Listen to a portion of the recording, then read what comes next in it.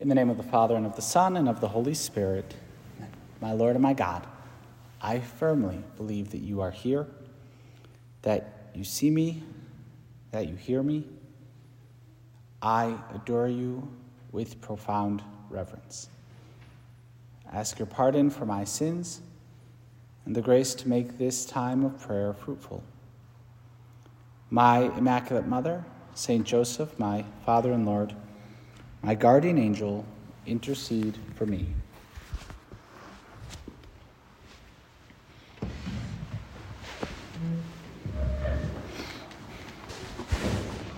With your permission, Lord Jesus Christ, truly present among us here in the most blessed sacrament, the theme for our meditation this morning is part of this day of recollection, this time kind of set aside, Lord, to be with you and to just be a little bit more quiet, enter into the silence. And the theme for our prayer is the gospel passage that actually was our Sunday gospel last weekend of when our Lord walked on the sea and appeared to the apostles walking on the sea. And I mean, just even that image itself is a beautiful model for a day of recollection, right? It's a great image to have.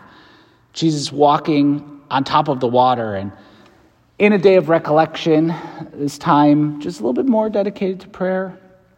You know, we have the sea of our lives. We have the waves. There's some waves. There's some whatever, there's the water. And a day of recollection just gives us a chance with Jesus to kind of walk on that water. We'll get to that in a little bit. But to walk, to just kind of be with our Lord, and everything else, whatever else is going on in our life, like, okay, it's going to be there. It'll still be there in an hour and a half or 2 hours, for better or worse. It'll still be there. And so this time, Lord, we just get to step aside and not so much swim in the waters, bob in the waters, float, drown. No, rather we're going to walk on the waters with you. That should be our goal this morning, to walk right on top of everything else that's going on, to transcend the waters in a real way, and to be united with you, to have this time of union with you. Now, the scene that takes place of Jesus walking on the sea and approaching his disciples happens in a particular context in the gospel. And sometimes when we read these passages in the midst of our Sunday readings, we just get snippets. We never really get a full picture. We just, there's a snippet. And it's good to always, go through our regular reading of the New Testament and to see the context of what's going on. And so this takes place in the 14th chapter of St. Matthew's Gospel, and it begins with the death of John the Baptist. That chapter 14 of Matthew's Gospel begins with the death of St. John the Baptist, and the whole series of events that leads to this walking on the water. It begins with Jesus, his cousin being killed, not just his cousin in a natural way, but also his forerunner, right? The forerunner of the Lord, Jesus' own forerunner, who went to prepare his way, himself now is martyred, and Jesus hears of it. And so St. Matthew tells, when Jesus heard of this, the death of John the Baptist, he withdrew from there in a boat to a lonely place apart. That he wanted to get away, to spend some time in prayer. The immediacy of how that would have struck our Lord in his human nature, that his forerunner who goes before him in all things, even in death, is now dead. And so he's next. Like he knows, and he's prepared for that, but still with our Lord's sacred humanity, that doesn't go down easy. He knows that he's next. And so there's the emotion that'll go into that. And so our Lord goes away to pray through this, to be with his Father, and to kind of get away from the ministry a little bit in order to enter into prayer and to consider what this means for his own ministry. And the crowd follows him. So Jesus just wants some time away, some time to pray, and the crowd, they follow him. And they follow him, and when he sees them, he doesn't throw a temper tantrum. He doesn't say, like, don't you know I need me time right now? Like, this is my time. I'll be back with you guys in a couple days. Like, I need my time right now. When he gets to where he's going, the crowd, who somehow knew where it would be, they follow him. And they, my translation here of the Bible has, when he went ashore, he saw a great throng, right? I don't know how many people a throng is, but it's probably a lot, right? He saw this great throng. Well, we will find out actually in a little bit, because the great throng is going to be with him, and he's going to work all day healing them and teaching them. And so this great crowd, this great throng of people follows him, and he healed their sick. He had compassion on them. And so this gives us an insight into our Lord's unity of life. In all things, he was the Son of the Father. And so the crowd being there isn't a threat to his relationship with his Father. It's not a threat to his times of prayer. It's not that Jesus lived a compartmentalized existence. And definitely the hypostatic union is not just being compartmented. While there's no mixture of our Lord's humanity and his divinity, he's not just different compartments. And so Jesus sees, okay, here's this crowd, and he heals them. And he works till the night. It's not until evening. Again, sometimes when we pay attention to the gospel passages and some of the details, it's not until the evening that the apostles come and say, get rid of the crowd. They're not supposed to be here in the first place. You got to send them away, get rid of them. We have no food. We're not going to be able to feed these people. They followed you. We didn't bring food. We're not going to be able to feed these people. So we've been working. We started with a tragedy. Now we're working all day. Now it's not till the sun is going down that finally we recognize we can't feed these people. Late afternoon, early evening, getting ready. They got to get home before it gets dark. And then this is the context of the multiplication of the loaves and the fish, right? Here Jesus says, now you feed them. So it's been a long day, and it gets even longer, right? Preparing dinner for a single household takes long enough. Feeding 5,000 men plus women and children, how much effort and work does that take? That's a big dinner at the end of the day. And now, it's in this context that we get Jesus then dismisses the crowd. He feeds them all. He dismisses the crowds. Now, if I was Jesus, which thank the Lord I'm not, right? I would take a nap. This is it. We're done now. We are totally done. We're gonna just go sleep. But no, Jesus himself dismisses the crowd. He knows there's more to do. He knows that there's something big coming up that he needs to do. The Chosen portrays this in a great way, that Jesus knows that there's going to have to be a big, important encounter, a crucion, if you will, going on between him and Peter. The way the Chosen kind of dramatizes that isn't exactly in Scripture, but it's a beautiful portrayal. Anyway, so Jesus goes in, he dismisses the crowds, he sends the apostles in the boat, and then he himself goes to pray. And I think that this could teach us, first, about our Lord's Prayer. That after he had dismissed the crowds, he went up into the hills finally by himself to pray. Right? Maybe to pray and to talk about the death of John the Baptist, to talk about what is immediately going to be happening in a few hours with the apostles, about the multiplication of the loaves and the fish. I'm sure our Lord prayed about some of the sick people that he healed. Right? For us, it's just they're sick people. But for him, he knew them. Lord, you knew them by name. And so I'm sure you prayed. You talked to the Father about them as well. You brought them to the Father. And so you prayed. And so the apostles are out on the boat. Jesus is there on the mountain praying.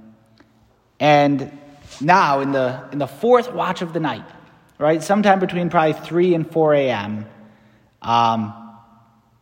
there's a storm on the sea, the wind is against the boat, and Jesus comes walking on the water toward his apostles.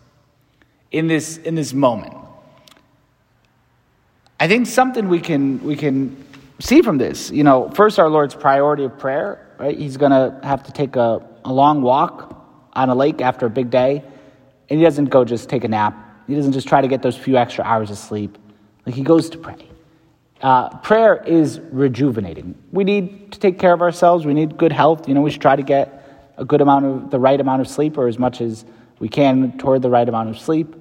But prayer shouldn't be an imposition on our time, right? To have time, Lord, in conversation with you is one of the best ways to spend any free time we have. When I was in seminary, they would, encourage you break the day up. And so if you're a full-time student as a seminarian, then you should spend 8 hours a day on academics, right? You're a full-time student, you should spend 8 hours a day on academics between class and homework, that personal study. You're a full-time student, that's your full-time job, 8 hours a day, 5 days a week, to have 40 hours dedicated to academics every week. And then in that, once you start doing that, you recognize, okay, well, then the free time I have, the other times of the day, we have apostolic works, we have just household stuff to take care of. And when I look at, what do I have for free time? Well, the first free time I have, I should give to prayer, right? Prayer isn't work. We shouldn't see our prayer as prayer is part of my work day. Prayer is, the equivalent to doing chores around the house. No, prayer is the first way I would want to spend any free time I have, in conversation with you, Lord. Building this relationship. This is one of the best ways to spend some of our time off, is with you.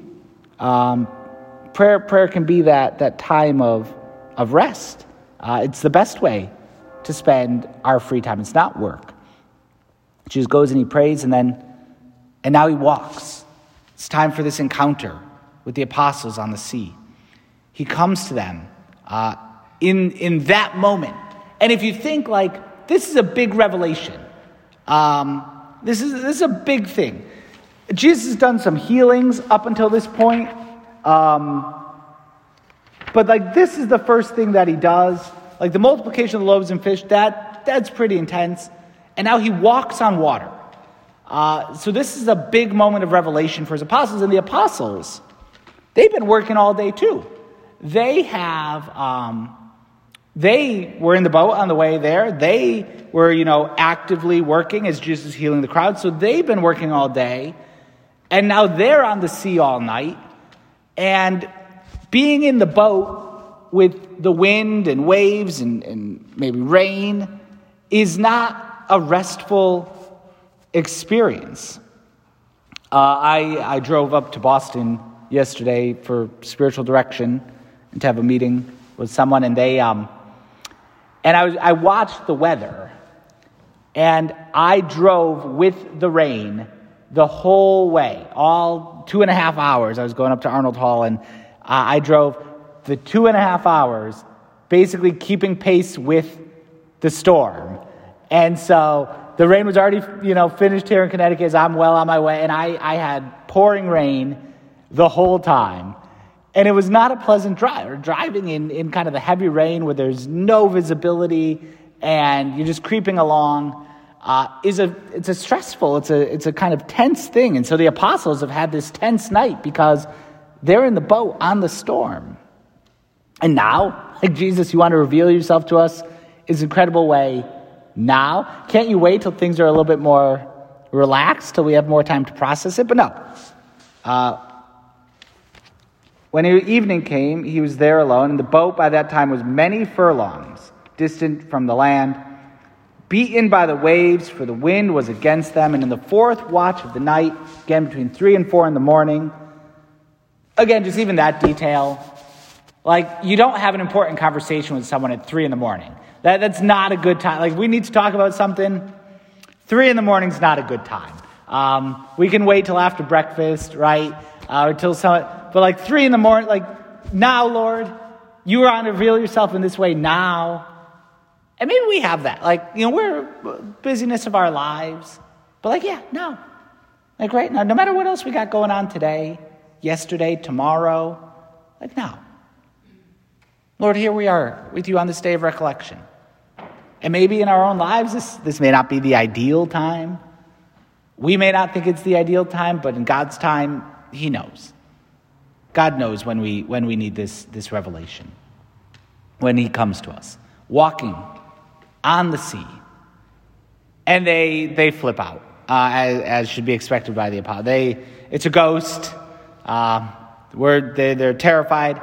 And Jesus calls out to them, right? Immediately, he spoke to them, saying, "Take heart, it is I. Have no fear. Do not be afraid," right? Take heart, be courageous. The virtue of fortitude. Like, stop panicking.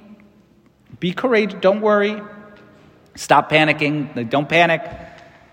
It's me. Now, what's beautiful about that phrase in the Greek that in which St. Matthew wrote it, is "it's me" is ego eimi, which is both. It could be hey, it's me. Like, don't worry, it's me. But it also, ego eimi, can literally be translated "I am." Right? So do not be afraid. I am. Right? The divine name. And that's who Jesus is. Right? Jesus is I am. But he's also, it's me. I remember in my theology classes in Rome, I got really upset because the professor just wanted to say, no, it's me. Like, it's only, hey guys, it's me. And I'm like, no, it's I am. Right? Jesus is revealing himself as I am in this situation, as God. As if walking on the water is not enough. And the professor and I didn't quite agree on that, but that's fine. It's both, right? And that's the beauty of our Lord's incarnation, is that I am, like God himself, can also be for us, it's me. Like, it's Jesus. It's our friend, Jesus. This is my friend. I'm friends with Jesus, with God, with I am. And he can say to me in that friendly way, it's me. It's me, don't worry. That's the relationship that the incarnation allows us to have with God incarnate, God himself. That I am is for me, it's me. It's my friend. It's Jesus. And so that beautiful relationship we have, the closeness we have with someone who's also God, who is I am, revealed to Moses, the God of our fathers, right? God who created all things. So don't be afraid. It's me, right? Be courageous. Take heart. It's me. I am. Have no fear. And then Peter, Matthew's the only one that tells us this part of the story. Peter answered him, "Lord, if it's you, bid me come to you on the water." And Jesus said, "Come." Right? Peter here prays with real boldness. Like, if it is you, bid me to come out onto the water. And Jesus says, "Come." Right? And then Peter gets out of the boat. What an incredible act of trust in you, Jesus. Right? That Peter, in that moment, with the waves and the wind, in the middle of the night, it's probably dark, and Peter steps out of the boat. And when we have this encounter with our Lord, when we have this time with him in prayer, he then inspires us to apostolic boldness, to go, to be on mission, to get out of the boat, to walk to Jesus in the midst of whatever circumstances, this boldness to venture outside of our comfort zone. I really like doing apostolate in my comfort zone. Like, if I'm in my kind of safe space, I can be very apostolic, right? But all of a sudden I have to talk to someone in a kind of awkward situation. Like, I don't want that. Yeah, school's going to be starting. I love our university next door. And there's nothing better than Central Connecticut State University during the summer when no one's there. Like, I love being on campus when there's no one there. I got a good 2.5 mile route of taking a walk around campus. I don't really interact. I love being a chaplain on campus with no students. It's the perfect time to be there. But in another 2 weeks, all these students are going to come back, and they're going to be there. And then all of my flashbacks to being in freshman year of high school and being awkward and not knowing anyone and not knowing how to talk to them and not knowing how to interact, it just comes right back. And no, it's in that moment. Be apostolic. Be bold. Lord, if it's you, if you've called me to this, bid me to step out of the boat, to get out there, to get out of my comfort zone. And Jesus says, come. And Peter does. He steps out of the boat and Peter begins walking on water. Peter himself he takes steps on the water. And he's an imitation of Christ there. And that's ultimately when we are apostolic. The way that we are best apostolic is when, in the words of St. John the Baptist, he must increase and I must decrease. The best way to be apostolic is to be Jesus. What did Jesus do? How did Jesus do this? To be an imitation of Christ is the best way to be apostolic. It's when we'll be the most apostolically fruitful. That we're doing what Jesus did. And in this situation, Peter is actually walking on the water, which is even a minute. Taking a step on some water. Just even that, it's pretty incredible. That's got to just blow your mind that he's walking on water. And in our apostolate, we can have these moments of real success. That things are going. They're going really well. I didn't expect it. But now things are happening, and there's progress, and we are acting in imitation of Christ. And in our own personal apostolates, maybe people are coming to our Lord, and they're listening, and they're receiving the message, and they're open to that. And so there's this real success that we could be having, but it's too good to last.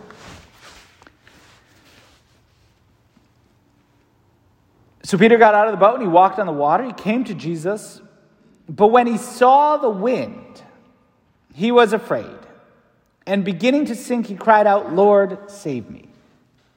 But when he saw the wind, he became afraid. As we take those kind of first steps, and then we realize, I'm walking on water. I don't actually know what I'm doing. I'm walking as we take those steps in apostolate, and then we notice the wind. We start noticing the challenges. So for Peter to see the wind, what has to happen? He has to take his eyes off of Jesus. The way that you focus on the wind and the waves is that you take your eyes off Jesus and you start paying attention to the problems. And this same thing happens to us in our apostolate. It can happen all the time that we start calculating up all the problems, all the difficulties. We notice them. They were probably there before, but now we notice it. It's been brought to our attention. You can't be apostolic. Don't you realize this or that? Don't you realize that there's cultural issues? Don't you realize that these people, they're judging you, whatever it may be. Okay, you can't possibly be apostolic. Well, you were. We were doing it. We were walking on the water, but we notice the challenges. I'm not prepared enough. I don't know enough. I don't know how to spread the gospel. I had 1 or 2 times I talked to someone about Christ, but I can't possibly do more. Going back to seminary, there was a guy in seminary when I was there who already had a doctorate in philosophy and already had a license in theology before entering seminary. So he was really smart. He knew a lot. And every time now I have to teach a class, I assume that guy, someone with that guy's qualification, Father Matt Fish, he's a great priest in Washington, D.C. now, really good priest. But I just assume Matt Fish is going to be in the class. Like, I assume that somebody like him who knows way more about this. And so there I am trying to teach about our Lord. And there's going to be some person with a doctorate in philosophy that's going to correct something I say. And I'm just going to wilt. And everyone's going to realize that I don't know what I'm talking about, right? We notice the waves. We notice the wind. We start paying attention to our inadequacies. And Peter, and this is a cool detail, Peter begins to sink. Like, he doesn't just drop, nothing's holding him up, right? It's only God's grace that's holding him up. So, if you walk on water and then you stop walking on water, gravity's going to take over and density, and you're just going to plop into the water. But Peter doesn't. Actually, he begins to sink. So what does that even look like? Like, what does it look like for someone who's walking on water with nothing underneath them to just slowly begin to sink? I think for us, we can see in that image that if we lose interior life, if we lose the focus on our Lord in the midst of our apostolate, we may not just plump into the water. We're going to begin to sink. That, okay, Lord, I don't have a lot of conversation with you. I'm paying attention to the difficulties. I'm going to handle these instead of giving them over to you. And I'm not immediately going to drown, but I'm going to begin to sink. And then I'm going to sink some more. And then a little bit more after that. St. Jose Maria, in his little book, Furrow, says, if you abandon prayer, you may at first live on spiritual reserves. And after that, by cheating. If we abandon our prayer, like today, today's a day of recollection, so we're praying today. But like tomorrow, I don't pray tomorrow. Okay, we may not see the immediate downfall of everything that we've ever done, apostolically. But then the next day, and the next day, we may not immediately sink and just drown, but we're going to begin to sink. And we're going to just be living off of some spiritual reserves for a little bit. And if we let it go too much, then the only way to get by is by cheating, by hypocrisy, by preaching something that we don't practice ourselves, by encouraging others to virtue that we don't live ourselves. And so, it's not going to be an immediate failure.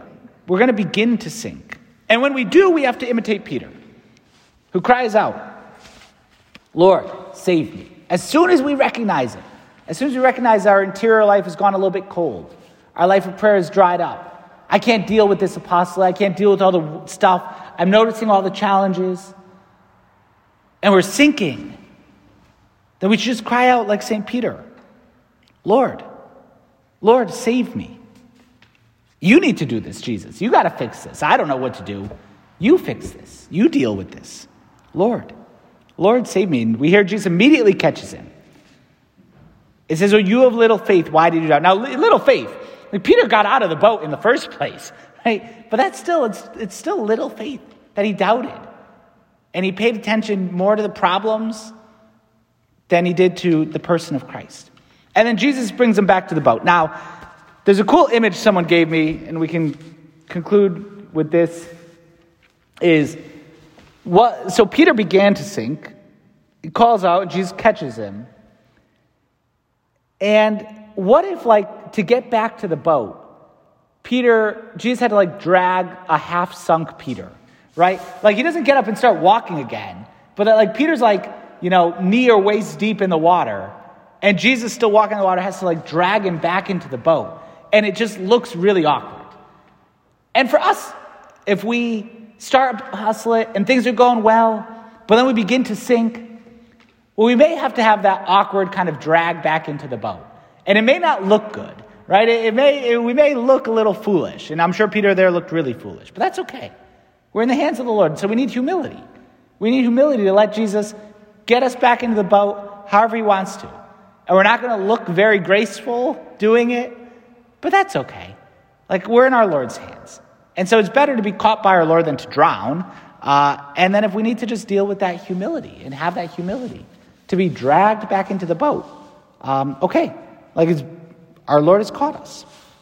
And so, Jesus, as we pray with this, as we talk to you about this, we should see that primacy of our time of prayer, even in the midst of busyness, that you yourself are our friend. You're I am, but you're our friend. And that you call us to this apostolic boldness, that you want us in imitation of you to bring souls, to bring many, many souls to you. But we got to focus on you in the midst of our apostolate, Jesus, in all things, being centered on you. That's what gives us unity of life, like Christ has unity of life. Everything we do, our interior eye is always fixed on the person of Jesus. We ask our mother, who lived this interior life, to teach us how to do that.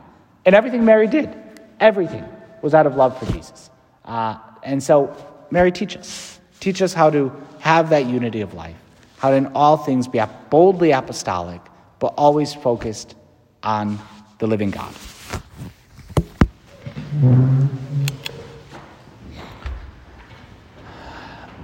I thank you, my God, for the good resolutions, affections, and inspirations which you have communicated to me in this meditation.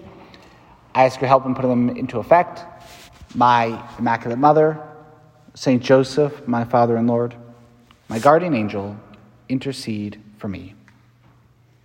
And so there'll be confessions available for the next half hour in the confessional.